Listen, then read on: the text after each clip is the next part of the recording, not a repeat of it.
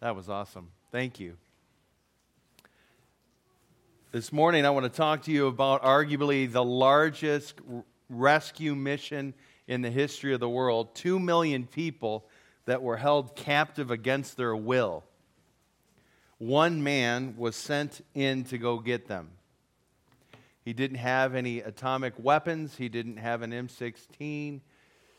He just had an order from the Lord. Let's pray. Lord, speak clearly this morning in spite of me. Amen.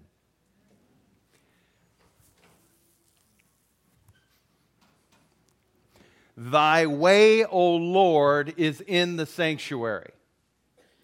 Depending on what version you read it in, Psalm 77, verse 13, very clear. Thy way, O Lord, is in the sanctuary. And they needed a way because these people were in trouble. They were acting like knuckleheads, not just for a couple of months, not just for a couple of years, but for decades, and had gotten themselves in trouble. And now they were slaves in Egypt.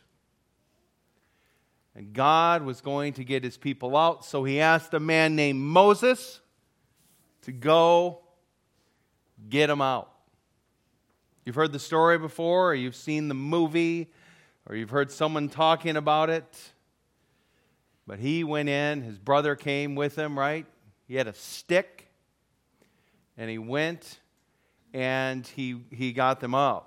Now, I want to talk to you a little bit about God's way in the sanctuary, and hopefully this will all make sense, and I've asked for some people to help, but let me ask you some questions. Hopefully this will be and hopefully you're okay with this. This will be somewhat interactive. I'm going to move around a little bit because I've never been able to be quiet or sit still, so you're stuck with that this morning. But I want to ask you some questions, a little trivia this morning. What was the maybe the final act that happened that allowed these roughly 2 million people to leave Egypt? Do you remember what it was? Yeah, all the firstborn died. What did we call that? Remember what that was called?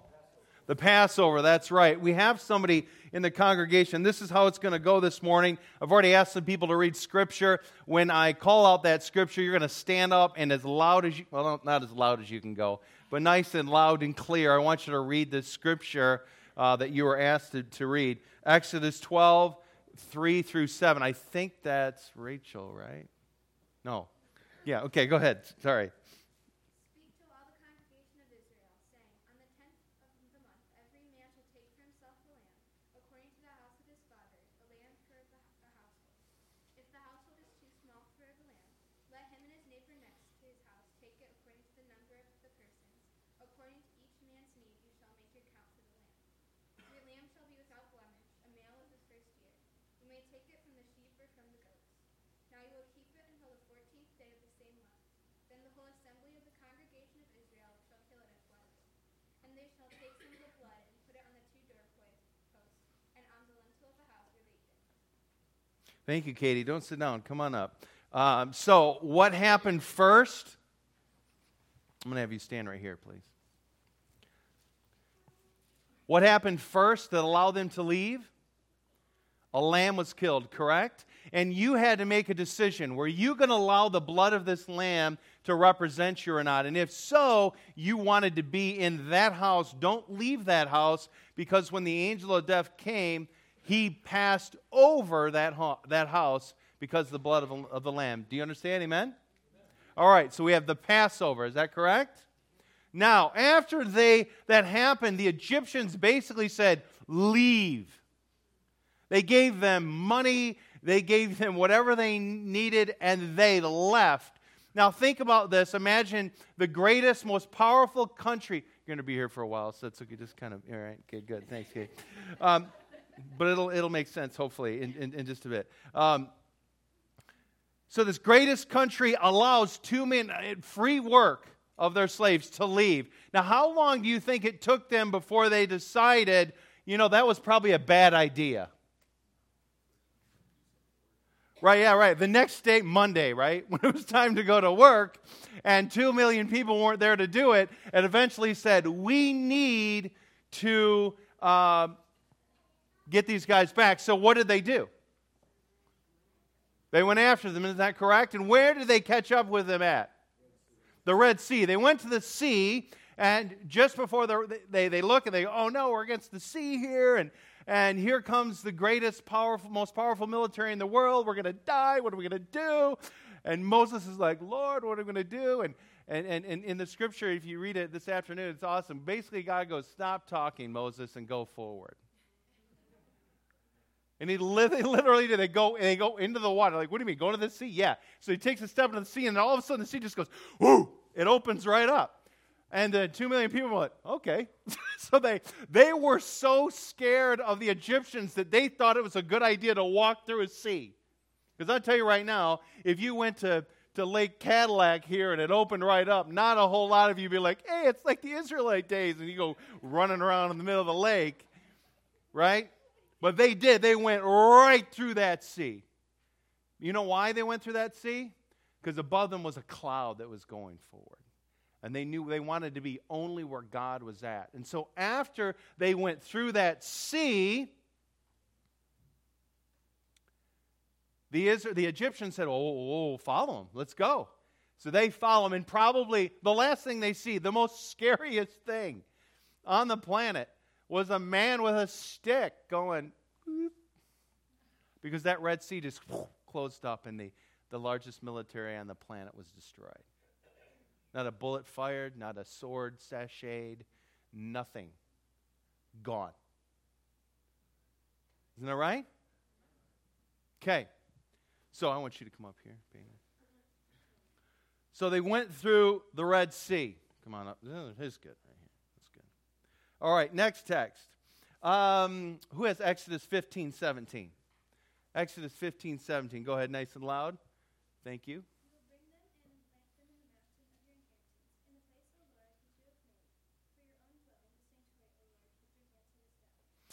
So there's this conversation in Exodus that says, hey, come to the mountain. This is where the sanctuary's at, which is really intriguing. So apparently, we have the Passover lamb here. We have them going through the Red Sea. And then what? You guys know the story. After they did that, where did they go after the Red Sea? They went to Mount Sinai. So Mount Sinai must have been God's mountain. You follow that logic? And he says the sanctuary was on this mountain. Does anybody know some of the things that were in the sanctuary? Right now when we talk sanctuary, we kind of look around and see lights and a piano and things like that. But in the biblical sanctuary, what things were in the sanctuary? Yeah, we had in the holy place, we had two places, right? We had what? Right, so the courtyard wasn't the sanctuary, it was outside, but it was part of it. But the sanctuary, inside of it, you had the holy place, most holy place. What was in the holy place?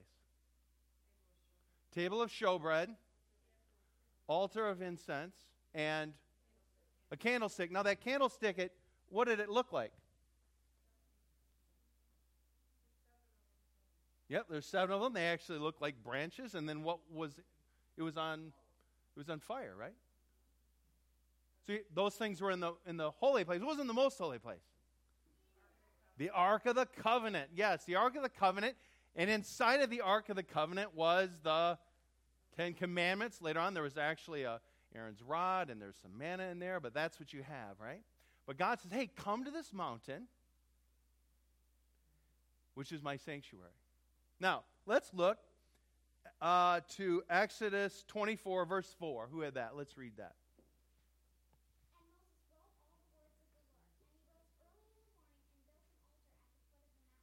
Oh. Excellent. So we have Exodus 24, verse 4 saying when Moses came to the mountain, he actually built an altar. So we have an altar. Come on up. Okay. So we have an altar that's on it. You can stand up here. That's fine. Good. Let's go to, who has Exodus 24, verses 9 through 11? Yeah, okay. Go ahead, Andrew.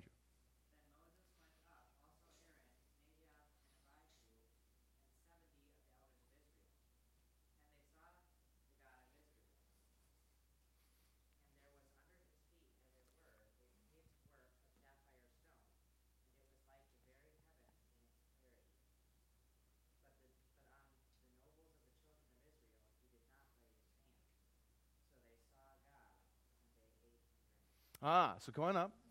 So they ate and drank. Do you know what else was on this table of showbread? There was actually eating utensils on the table of showbread. So here we have, there they are on the mountain. You see them. They're eating, they're drinking in the presence of God. Very interesting. Now we also have, what's the other thing that we had? There's one more thing over here. The can't, right? Yeah.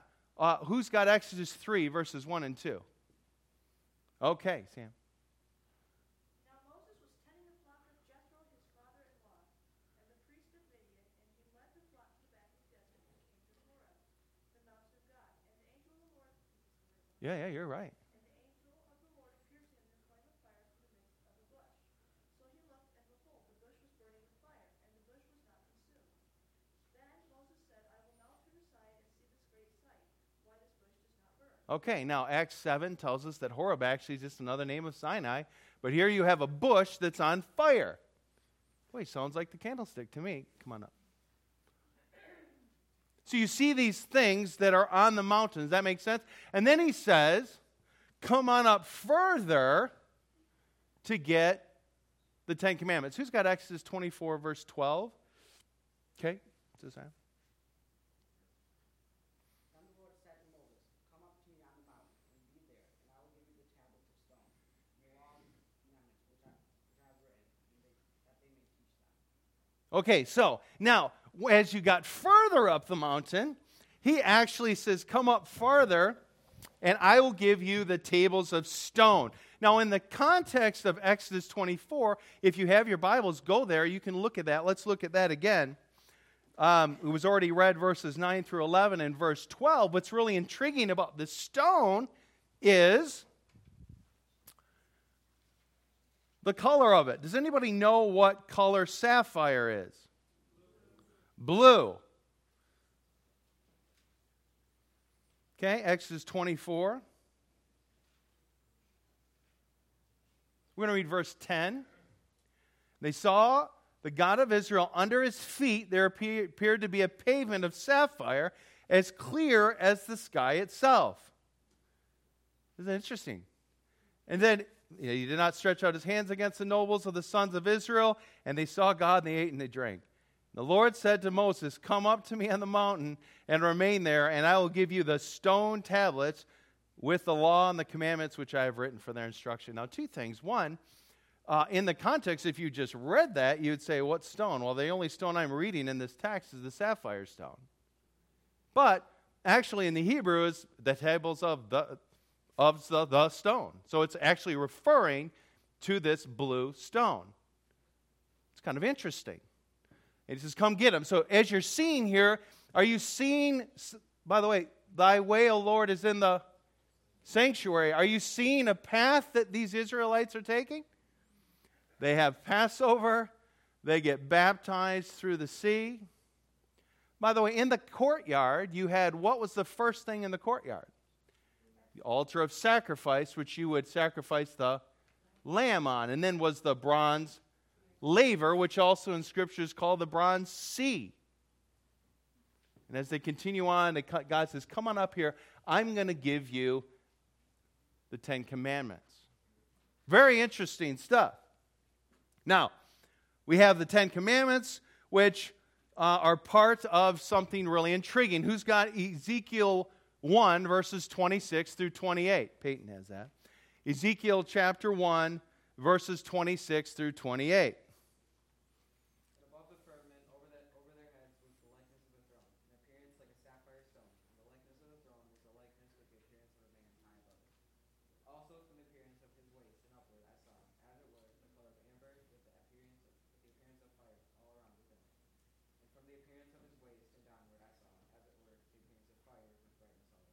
Okay, so what was the throne made out of? Sapphire stone. So what color is his throne? Blue. I don't know if this is interesting to you, but this is very interesting to me. So God says, come take this law. It sounds as if it's coming out of his throne. Now, have you ever heard anyone say the law is done away with? Man, I really don't want to do that. I think that's a bad idea. Because I definitely don't want to get rid of the throne. Amen? I don't want to get rid of the king. Now, what's also intriguing, who's got Daniel 7, verse 9? Go ahead, Mariah.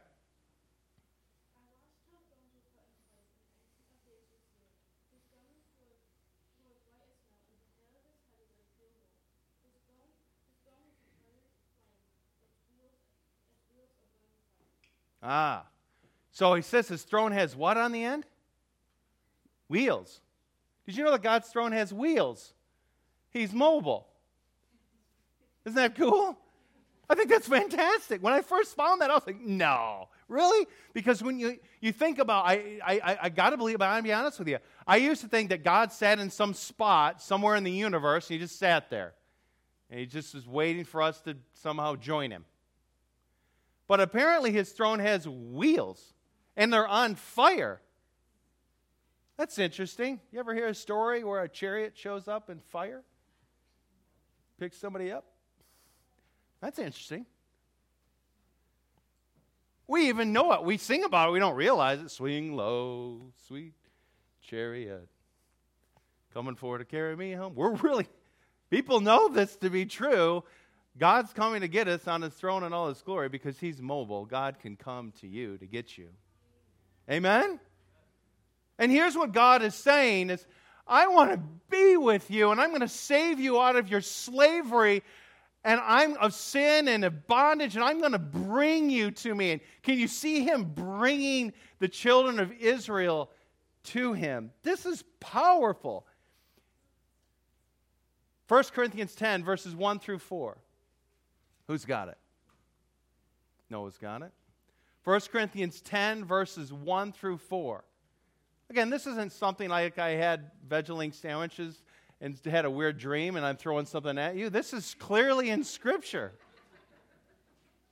Clearly in Scripture.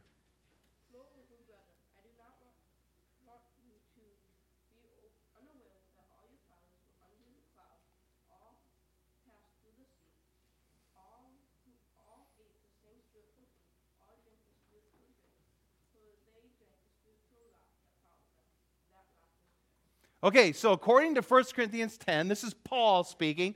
He said that there was a rock that actually followed them in the desert. And then it says they actually drank from this rock. And then what does he say at the end? Who was the rock? He says the rock was Christ. Now, do we know of a story in the Bible where they actually drank from a rock? Who has Exodus 17, verses 5 through 7?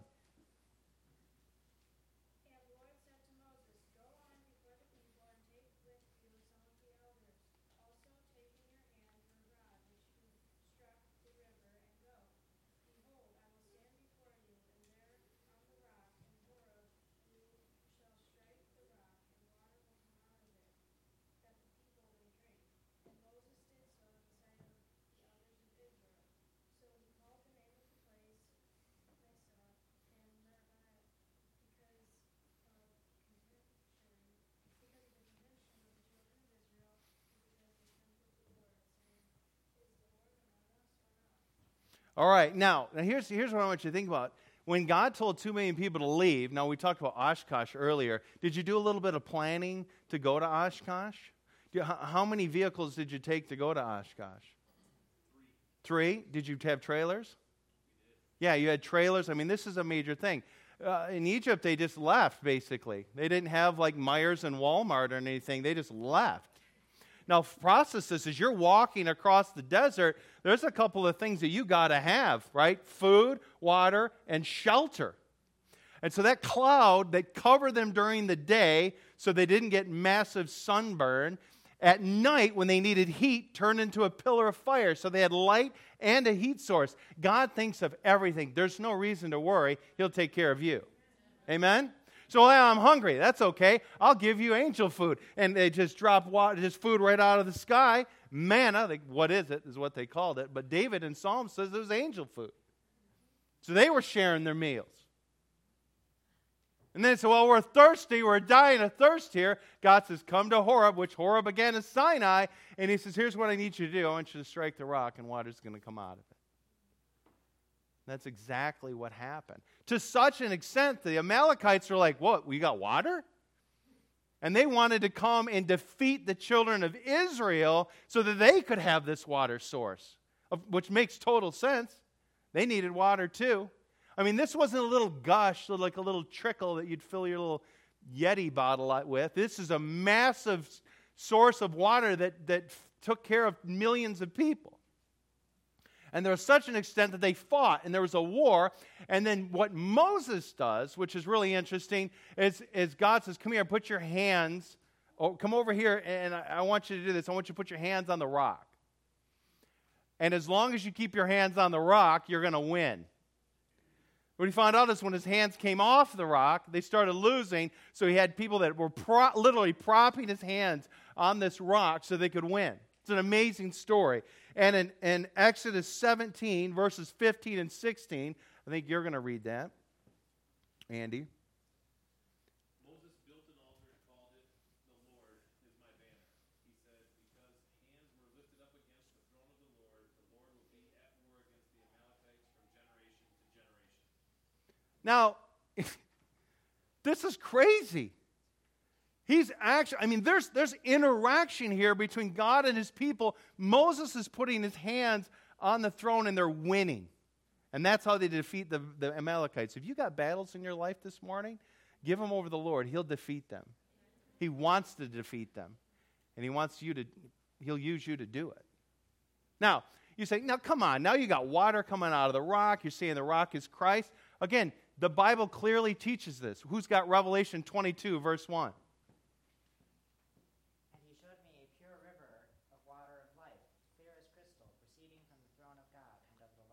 Where's the water coming out of? Throne of God and of the Lamb, who is? This is amazing stuff. Thy way is in the sanctuary. Now, why does God make them a sanctuary? Who's got Exodus 25, verse 8? Exodus 25, verse 8. Why did he make the sanctuary? He made you a sanctuary because he wants to dwell with. What does dwell mean? He wants to be with you. I want you to understand, when you come to church and you come into the sanctuary, it is because the Almighty God wants to be with you. And you might say, I don't know if I... Sometimes, and I'm just being real, sometimes there might be weeks where you, or maybe, where I come to church and I go, I don't feel like I should be here. I've had a rough week. I wasn't really good this week. And you come in and you do it because it's a routine, and you're like, oh man, I don't know. But God Almighty wants to come to you, wants to dwell with you, and what he wants to do is he actually wants to bring you to him. He wants to bring you out of the pit that maybe you fell into this week because he loves you and he died to save you. I have a 5-year-old daughter. When she's crying and she comes running to me, I pick her up and I bring her to me. And that's what God wants to do. Now, this way that's in the sanctuary wasn't just for the Israelites. And by the way, when you come to the Lord and you give him your heart, you are like a child of Israel. But this is where it gets really amazing. This is where the story gets really crazy, because if thy way is in the sanctuary, you're going to see the plan of salvation here. Who's on the throne? God is on the throne, right? We said it's the throne, the Lamb. Jesus is on the throne. And here he is, and he wants to reach you. And you need Jesus in your life. Well, let me show you what Jesus does. Jesus loved you so much that he could not stand the distance. So here's what he does. He sees you in bondage. He knows where you're at, Ovi. And he says, I love you and I've died to save you. And he wants you to come with him. So here's what he does. He gets off the throne and he's coming to minister. So what does Jesus do? He comes and we celebrate it. He comes and he's born in a manger. And what does he do? He lives a perfect life for you. By the way, these things in the holy place represent some things. We have the bread, which represents the Word of God. we have the altar of incense, which represents prayer, and then we have that light, which we read earlier, which is Christian service, which is witnessing. So God comes down, He becomes man, He lives a perfect life, and then what does He do? He goes down and gets baptized. Amen? Are you seeing this? And after He gets baptized, He's doing His ministry, and what does He do? He comes to the cross, and as the Lamb of God, He is crucified. And Tracy, as you need Jesus, He meets you right here, bondage in sin, and says, I came off the throne to get you. Amen? Now, there's this mindset out here that the cross is all that matters in life. Now, hear me as I explain this. Jesus didn't come to get you to leave you right here. So as the Lamb of God, He dies to save you. And then He takes your hand and He says, now that you've taken me, by the way, give me your hand. No, this is good. Your hands are very warm, by the way. This is wonderful. There is a biblical principle here. God says this, no one will be able to snatch you from my hand. No one will take you away from me. So when God locks onto you, you're good. Amen. And when God meets you in your sin, He says, I died to save you. Do you want me in your heart forever? And your answer is, Yes. Then the first logical step is baptism. Doesn't that make sense? Well, yeah, I should get baptized. I want to die because what I've done is just been a slave. And I want you to live for me, Jesus. He says, that's fantastic. Now, let me explain to you what life is like as a Christian, because we're going to go home. But this is what life looks like. We talk to each other, right? I'm going to talk to you through my word. And I want you to listen to me through prayer. We're going to have that conversation.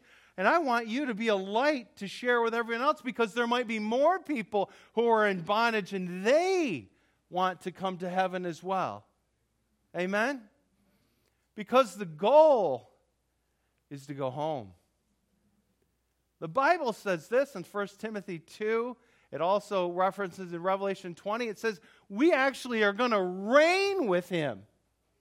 So He takes your hand, He takes everyone's hand and says, come, this is the goal, to go as high as possible. I hear people talk about, that's just legalism, talking about always wanting to get holier and holier. No, that's the natural result of grabbing His hand.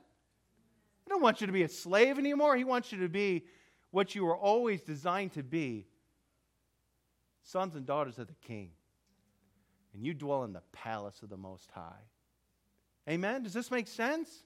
This is what Jesus did when He showed up as a baby in a manger, vulnerable. He came to be like you so you could be like Him. I hear, as an Adventist, growing up, we're so excited, or why are we so interested in doctrine? Why always got to talk about doctrine? Brothers and sisters, the sanctuary doctrine is amazing. And when you understand what Jesus has done for you and what He has done for everyone for thousands of years, for all eternity, man, you not only want to understand it, you want to proclaim it. Amen? This is the God we serve. This is our Jesus. So, thank you. Yeah. Sorry, I don't mean, you guys can sit down. You guys can sit down.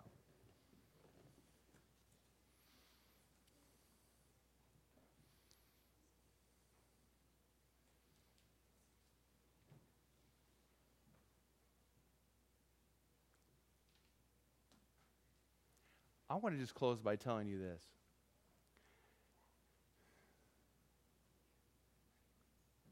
I personally believe that God has done all the work. He's gone all in. He's done all the work, and He couldn't make it easier. He stands here and just says, will you just hold my hand? This is not difficult. We make it a lot more difficult than it can be. But he literally just says, do you want to hold my hand? Because I will take you away from all of the sin and darkness that you have here in your life, and I'll give you something pure and holy and true. And I will use you to change the lives of others. Will you take my hand? Because I'm going to take you home. Amen? I'm going to take you home. And when you celebrate Christmas this year, just remember, we're just celebrating when Jesus showed up and said, I'm taking you home. Amen? There might be somebody here this morning that I just want to make this call. Maybe there's someone here this morning that has said, you know what? I get it. I want to take his hand. I do. I haven't been walking with him, and I want to take his hand, and maybe you want to make that decision this morning. If you do, I want to give you that opportunity. Come on up. Come on up. I want to pray with you. No pressure. You couldn't make it any easier. Is there anyone here this morning that would like to do that?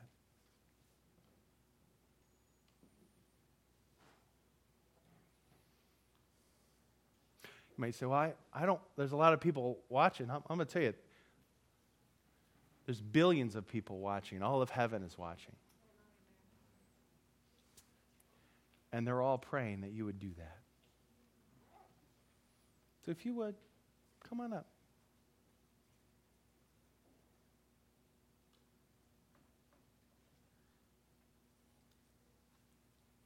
There might be some people here this morning that are saying, you know what? I've let go of his hand. I've taken his hand. I've been baptized. I walked into the sanctuary, but I've walked out. But I want to take his hand again. Okay. I'm going to ask you to stand. I'm actually standing myself. I just want to throw that out there.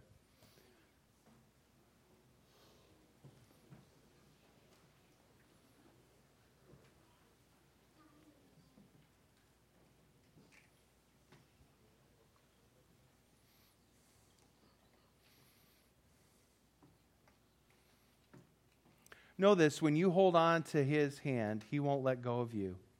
That's his commitment. Here's my prayer, and maybe you have this one as well. God, please let me not to let go. God, please just help me not to fight you. Oh, I'm sorry the times that I've just said, let go of my hand. And like a gentleman, you've done that. But I don't ever want to do that again. Take me home where I belong. Let's pray. Lord, thank you for your beautiful sanctuary where you have painted the way of salvation, not just for Israel, but for us today. I pray for those that want that with me, that we will hold on to your hand and never let go. And Lord, may we enjoy the journey as you take us home. It's my prayer in Jesus' name. Amen.